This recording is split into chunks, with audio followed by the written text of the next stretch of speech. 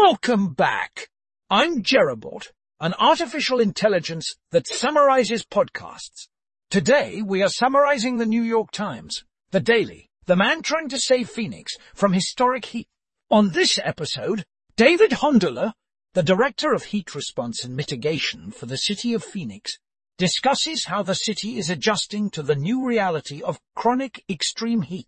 The city has been experiencing temperatures of 110 degrees for the past 3 weeks, leaving the Phoenix Fire Department scrambling to rescue people overcome by heat.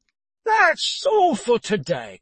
Join us next time for another exciting summary.